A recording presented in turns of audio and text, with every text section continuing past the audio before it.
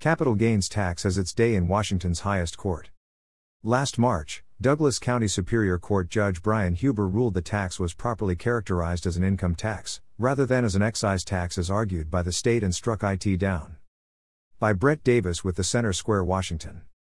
The Washington State Supreme Court on Thursday morning heard from both sides on the question of whether or not the state's new capital gains tax passes constitutional muster. The state legislature passed the capital gains tax in 2021, and Governor Jay Inslee signed it into law. It creates a 7% tax on profits of more than $250,000 from the sale of some assets, such as stocks and bonds. Last March, Douglas County Superior Court Judge Brian Huber ruled the tax was properly characterized as an income tax, rather than as an excise tax as argued by the state, and struck it down. The state constitution's uniformity clause does not allow income to be taxed at different rates. State Attorney General Bob Ferguson directly appealed the decision to the Supreme Court, which in July agreed to hear the case. In November, the Supreme Court allowed the State Department of Revenue to begin collecting the tax while it considers the state's appeal. State Solicitor General Noah Purcell defended the tax on the grounds that it's not an income tax, but an excise tax on the sale or exchange of certain capital assets. The capital gains excise tax applies only when a person sells certain types of assets, such as stocks and bonds, and receives a gain of over $250,000 in a single year, he told the justices during oral arguments from the court's temporary chambers in Tumwater.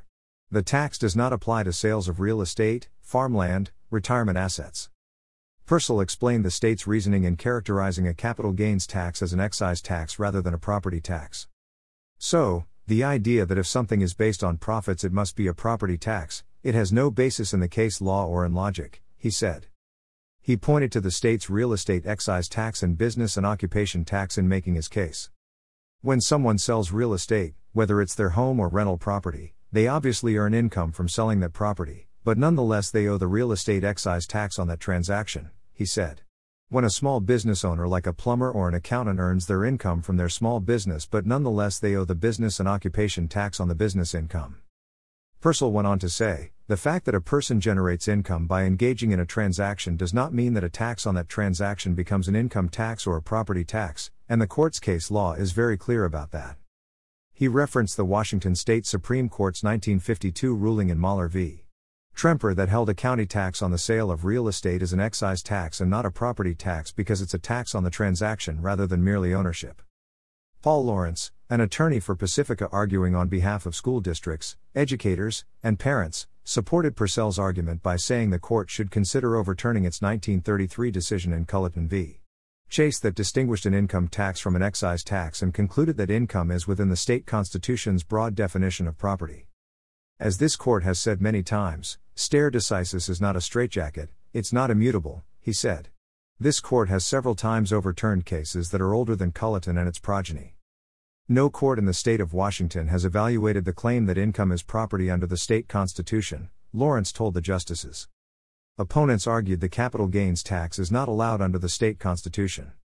The tax is a non-uniform property tax on individual income, Callie Castillo, an attorney for Lane Powell representing the plaintiffs, said. She pushed back on the notion the state is taxing the sale or exchange of certain capital assets. The plain language of the statute says that the tax is imposed when an individual recognizes capital gains on their federal income tax forms, Castillo said. And that is the subject of the tax, the income, not the transaction. She went on to explain further, but what it establishes is why the tax in its operation and effect is not an excise tax. It is a property tax under this court's authority, because it is a tax on income.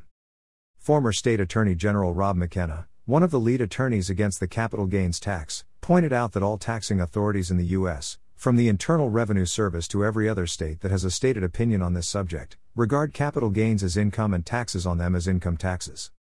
In our state, the law is income is property, he specified. You can have an income tax if it meets the requirements for property taxes. The definition of property is up to the states, McKenna said, referencing the 1937 U.S. Supreme Court decision in Hale v. Iowa State Board of Assessment and Review that cited the Culleton decision, as well as the Washington State Supreme Court's 1936 decision in Jensen v.